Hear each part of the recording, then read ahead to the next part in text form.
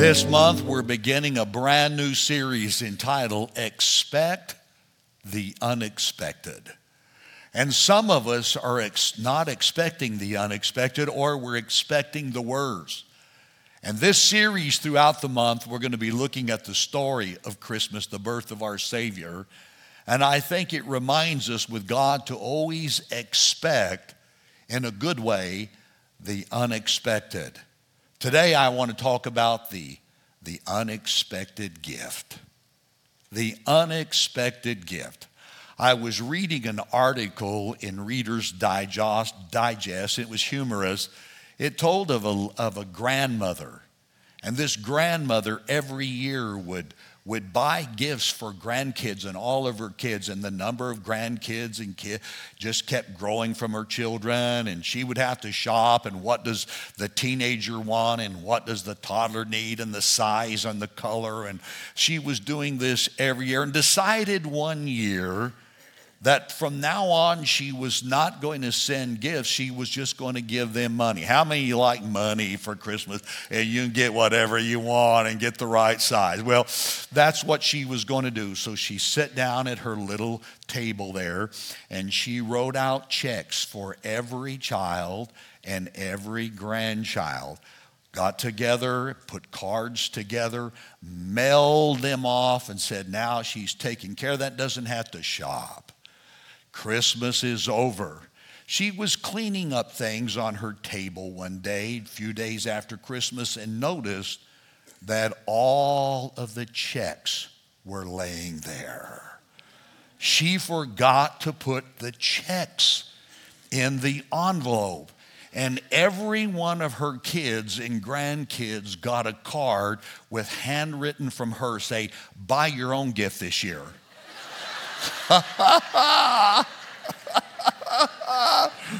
Yeah, that was unexpected, wasn't it, huh?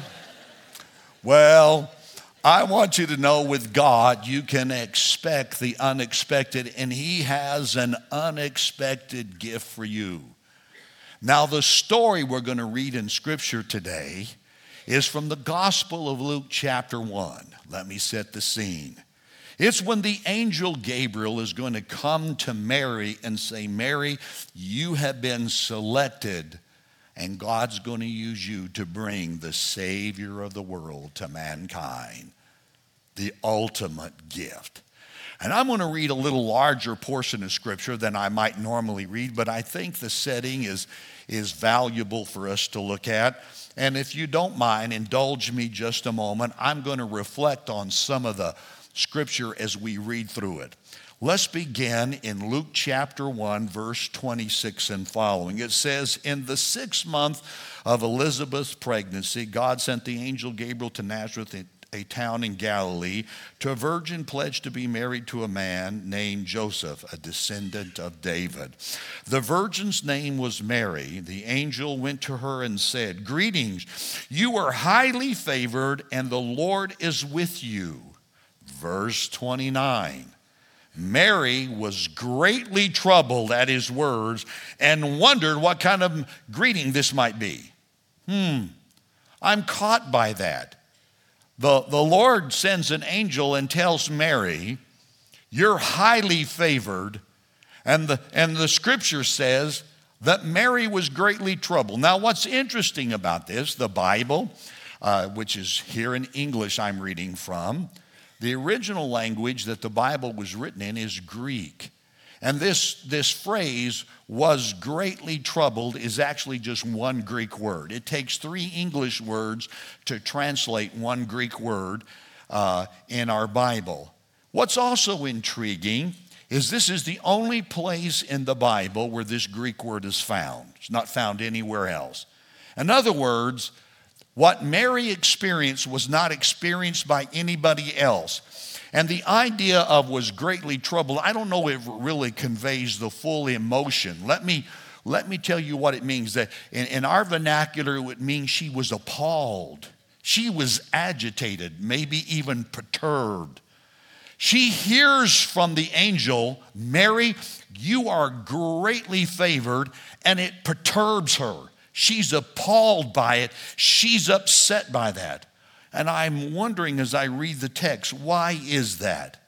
Perhaps it could be that Mary looks at her situation in life and it doesn't match the promise that was just given her. Have you ever been there? Have you ever felt like your experience and your reality did not match the promise or the expectation you had in life?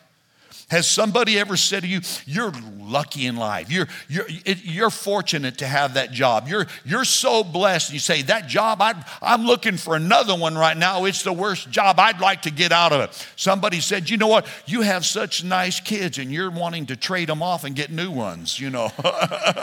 You say, you don't live with them. Have you ever felt like that your reality did not match what you thought? Have you ever heard a message or a passage of scripture or you hear something and it just doesn't feel like it was for you? It doesn't match what you're going through at the time. Instead of blessed and highly favored, you feel bruised and overlooked in life.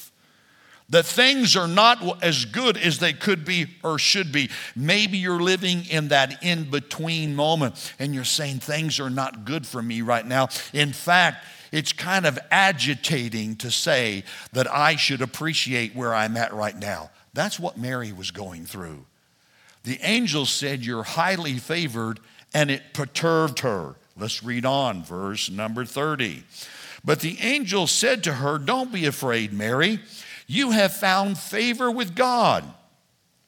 You will conceive and give birth to a son, and you're to call him Jesus. He will be great, and he will be called the Son of the Most High. The Lord God will give him the throne of his father David, and he will reign over Jacob's descendants forever. His kingdom will never end. So true. We're still a part of his kingdom. 2,000 years later, his kingdom still reigns. Let's go on, verse 34. How will this be, Mary asked the angel, since I'm a virgin? She said, I figured this thing out. I know how this thing works. I don't know a man, and I'm not married, and I'm a virgin. How is this going to happen? The angel answered, verse 35, the Holy Spirit will come upon you, and the power of the Most High will overshadow you, so that the Holy One to be born will be called the Son of God. Even Elizabeth, your relative, is going to have a child in her old age, and she who was said was unable to conceive is in her 6th month. I love this. No word from God will ever fail. Verse 37. If there could be one thing to put in your spirit, may I put that in your spirit today? No word from God will ever fail. If God has promised you that he's going to take you through it, God's word will not fail. If God said he was going to heal you, if God said he's going to restore it, if God said he's going to open the door, if God said he's going to provide, no word from God will ever fail. Verse 38, and I am the Lord's servant, Mary answered. May your word be to me fulfilled. Then the angel left her. Simply, it says in the Message version, verse 38, that Mary said yes. She didn't understand. She was perturbed. And the angel said that God's going to come upon you, and the power of the Most High will overshadow you, and you're going to bring the unexpected gift to all of humanity. And Mary just simply said in verse 38, okay, I'm willing to let it happen. You see, God responds to faith, and we know that. God responds to faith, but maybe today you don't feel like you're making a passing grade in the subject of faith. I mean, faith is great. Without faith, it's impossible to please God. Faith opens doors, but there are sometimes our faith is on the low octane level. Then we also know God not only honors faith, God honors obedience. And sometimes we stumble in life. Sometimes we make mistakes. Sometimes we just flat mess up in life and we don't do things the way we should have done them. But the Bible says here that God did not honor Mary's faith. God did not honor Mary's obedience. God honored Mary's willingness. That encourages me. Sometimes when our faith is not strong and we've stumbled along the way, God still brings his best gift to us if we're just willing. Let me say, some of you have disqualified yourself from God's best, And I'm here to say you're willing. You're in the house of God today. You're online today. You're saying, God, I'm not giving up. There's something in you saying, God, I'll hang on, and God, I'll sign up, and I'm at least willing to do that. And God is willing to help you. God has lowered the bar and said, if you're willing, God can work with you. The other day, just this past week, I had an account with a financial institution that I needed to go in and check on, and I had signed up and had it all worked out. And am I the only one that you forget passwords? Am I the only one? You know, what was that password back then? Did I capitalize this, and did I use this symbol or that symbol? And I went online and I typed out, and it said no, and I typed it. Well, I wonder if I did it this way. No. It's been a long time, and I'm trying to remember what password would I have used. I tried 3 or 4, and finally it said I'm locked out. Yeah, that's my money, and I'm locked out, okay? So what am I going to do? I called the number they give, and I spoke to a lady. She was so kind on the phone. I said, I'm trying to, and I can't remember any of my passwords. She said, well, you chose some security questions, and all I need to do is ask you 2 security questions, and I can help you reset your password. I said, fine. The first one is a school I went to. Well, I only went to one elementary school, so that was very easy. That was one of the questions. Another one, I had chose the question, what is your favorite book of the Bible? And she said, I need to know what's your favorite book of the Bible. I said, oh, book of Joshua. She said, no, that's not what you wrote. I said, well, how about the book of Acts? No, that's not what you put down. I said, what about the gospel? She says, no, that's not what you put down. She said, let me help you. She says she was a believer. She was helping me, okay? She's helping. It's in the middle of the Bible, and the book begins with the letter P. I said, my favorite book is Psalms. There it is. She said, congratulations, and you can get into your account. I'm telling this lady lowered the bar for me to get in. I'm telling you what, she brought it down to the kindergarten level for me to get in and pass the test. I'm here to say God has lowered it. And when you feel like your faith is not working and you feel like you haven't been in stride with God in obedience, God's saying, if you're willing, I can work with you, and God's unexpected gift can come your way if you're willing. There are a few thoughts that I want to drop in our heart today if I can. Number one I want to share with you is God has a better plan. The unexpected gift. God has a better plan. If humanity was somehow going to contrive a way for us to find favor with God, in fact, that's what religion has done. It will create rules and policies and regulations, but that's not what God did. Religion says you've got to work your way up to God, and the gospel says God stooped down and came to us. You see, God has a better plan. And here God is going to do something that man could not do for himself, mankind could not do. And that is get to God. There was a barrier. There was failure. And God says, you can't get to me, let me get to you. God has a better plan. And sometimes in life, we feel like that we've got to come up and we try to help God. Have you ever spent your prayer time suggesting to God what he could do? Oh, I have. Yeah, I have. Giving God a list, God, by this date, and here's what and I figured it out if you do this and God do that. And if you'd zap this person, you let the earth open up and swallow this person, God, the whole world would be better. Yeah, we do that. Some of us are caught and we think the thing that's going to cure the world is the Democratic donkey or the Republican elephant. No, it's not. It's the Lion of the tribe of Judah is what our world needs today. And we're caught in our own plan, and we think if we could get a certain party or a certain politician in, all the ills of life would change. And here's what God is saying. God has a better plan. God has a better plan in your life. Denise and I, my wife, we have pastored this church for 36 years. 1986, we planted this church, and we have been here 36 years. Let me take you about 38 years ago, before we were here. We knew in our heart that God was leading us to pastor.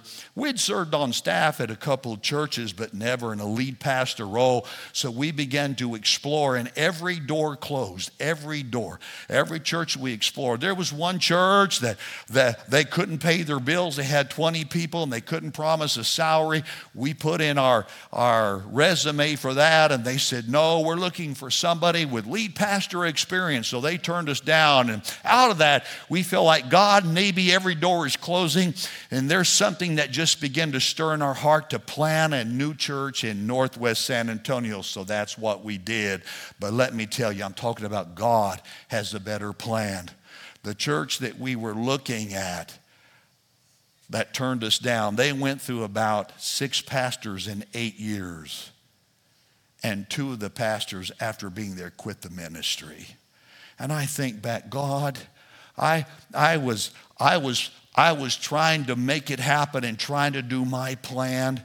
And if Denise and I had stepped in a church full of conflict in our first pastorate, no telling how we could have been wounded and hurt in life. God, you protected us. You know, sometimes God answers your prayers by not answering the prayer you asked for.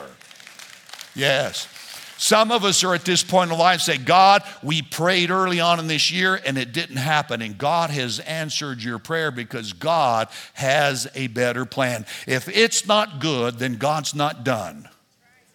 Just put that in your spirit. If it's not good today, then God's not done with you. God has a better plan. Number 2, I share with you, God likes to cross the lines. Yes. God likes to cross the line. You ever go to those places, you get in line and you can't get out, you queue up for a line, or you stand in line, you have to do there's certain ways you do it. God likes to cross the lines. In other words, God is not limited by the limitations we have. Do you know it was God in Genesis who established the biology of how a baby is born? That there is a female egg and a male fertilization that comes together, and that creates life, and then it goes through the developmental process. God established that, but at this moment, in Luke chapter 1, God says, I'm going to cross the line. I established the way it's done, but I'm going to do it different. I'm not limited by the natural process, and God steps in and he does the supernatural. And here's what I'm saying. There are things that seem untimely, your schedule, according to your agenda, according to your education, according to your experience, according to your timeline. You say it can't work out. And God crosses lines. God is not limited by the limitations that we have. Life sometimes feels like it's a tightrope. Sometimes life feels like it's a jump rope. Sometimes life feels like it's a tightrope. And sometimes life feels like it's a noose. But with Jesus, there's a lifeline. And God steps in when everybody steps out. When others say it's over and it can't be done. When the chain of command has failed. And it seems like there's no opportunity. And it seems inoperable, it seems incurable, irreparable, when it seems like it's irretrievable in moments of life, God's hand steps in. And God does what no one else does because God crosses lines. My wife and I, just before Thanksgiving, we received a phone call. It's one of those phone calls I told Denise that made my year. That made my year just before Thanksgiving this year. My wife, earlier on this year, received a phone call from her older brother. And her older brother said that he was diagnosed with cancer. He went to the doctor, and the doctor says it's inoperable, and the best they can do is manage it. So he's been on treatments to not cure, but to manage the cancer. Right before Thanksgiving, my wife Denise received a call from her brother. He was crying on that end of the phone. Denise is crying, and I hear the story afterwards. He went and he's going through treatment, and the treatment is to manage it. He went back to the doctor after the first treatment, and the numbers went from high to low. They began to do a scan, and here's what the doctor said: there is no tumor. And here's the doctor said, I have never seen this happen before. I have never seen this happen. He asked the doctor, then are you telling me I'm cancer free? He said, I can't use the word free, but he said the tumor is not there. And she is sharing that with me. And I'm saying, God, to you be the glory. God, to you be the glory. Something happened that shouldn't have happened. We didn't go into management, we went into cure. You know, God just can cross lines. God can do some things that are just out of our understanding and our ability to conceptualize. God does wonderful things in life. Don't say that God can, and don't say that God won't, because God crosses lines. Absolutely. There was a man who was in a poor third world country, and I'd been to several of them. And when they go to the market, it's not like you going to a major grocery store with aisle after aisle and variety after variety. They go to the market, and there's a few baskets of fruit here, and maybe there's a couple options of bread here. There may or may not be even meat available, and it's certainly not refrigerated. Their concept of a market is much different from our concept of a market. And this man from a third world country came to the United States and went to one of these spacious grocery chain where they have aisle after aisle, choice upon choice, gluten-free, wheat or white or regular, sugar-free, low-fat, low-carb, with trans, without trans fats, and without this. You know how every variety is out there. He's walking down an aisle, and he sees powdered drink mix, and he says, what is this? And they said, you just add water to it, and you have grape juice, or you have strawberry juice, or lemon drink juice, whatever you want. You just add water. He said, wow, what a country. He goes down another aisle, and there are powdered pudding mixes, instant pudding. He said, what is this? And they say, you just add water, and you have pudding. It's a dessert. He said, wow, what a country. The next aisle, there are powdered cake mixes. What is this? You take the powder, you add water to it, and you have a cake. You have a dessert. He said, wow, what a country. I'm down another aisle. Powdered milk. What is this? Said, you just add water to it, and instantly you have milk. He said, wow, what a country. He went down another aisle, and he saw baby powder. And he said, wow, what a country. Yeah. You know, there are times that you just have to say of God, wow, God, wow, God, you do things that no one else can do. You have the ability to step in. God, you have the ability to turn things. God, you cross lines, and you redeem us, and you change us, and you do good things for us. Number 3, I share with you, God, he turns things around. God turns things around. You see, Jesus was not God's inspector. God did not send an inspector. God did not send a quality control manager. He didn't come to scrutinize us, and God sent a Savior because God sent his Son to save us. Why? Because God's in the business of turning things around. God's in the business of turning things around. You have to understand about Jesus. Some of us see God as this obscure, austere person you think that sees you through the eyes of judgment.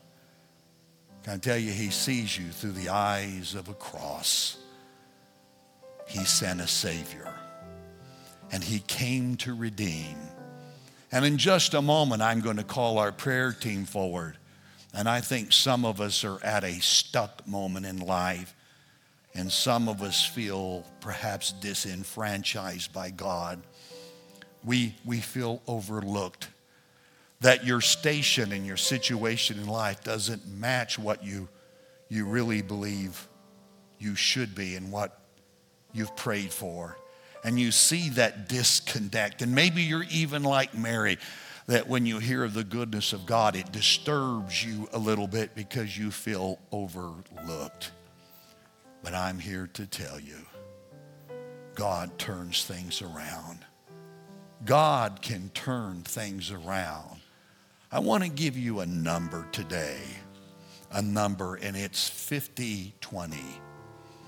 Doesn't sound very promising. You'd rather have a 50-50 chance, wouldn't you? But I'm going to tell you, it's a 50-20. Pastor, that doesn't sound very promising.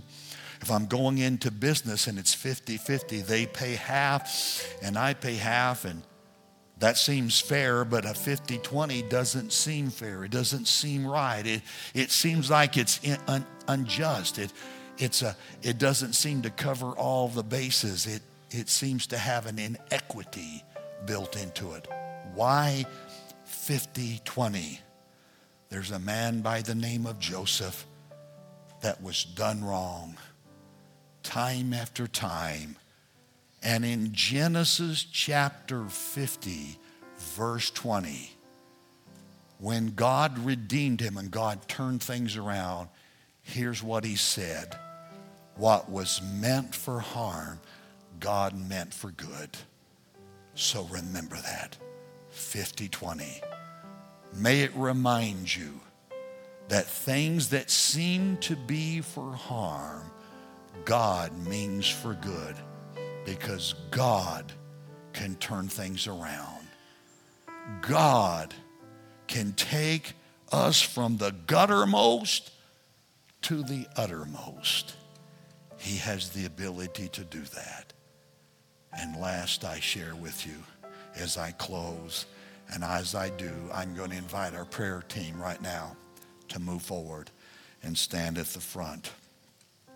Thank you, prayer team. The last point I have to share with you this day is that the presence of God brings presence from God. I know it's a little play on words, but perhaps it reminds us. The presence of God brings a present from God. That's what the angel said. Mary, you're disturbed. You're upset. But the power of the Most High is going to overshadow you, and the Holy Spirit's going to come upon you, the presence of God. And no word from God, no promise from God will ever fail. And you're going to give birth to the Savior of the world. The present is found in his presence. There's something about the presence of God. It seems to answer. It seems to solve things. It seems to help us move beyond things. And some of us, that's where we're at. That's where we're caught at the end of this year, and we're like Mary. I'm greatly troubled. I'm disturbed. I'm perturbed, God, how this year has turned out. And God's saying, you just come into my presence, and you're going to discover his present, his gift, his goodness in your life.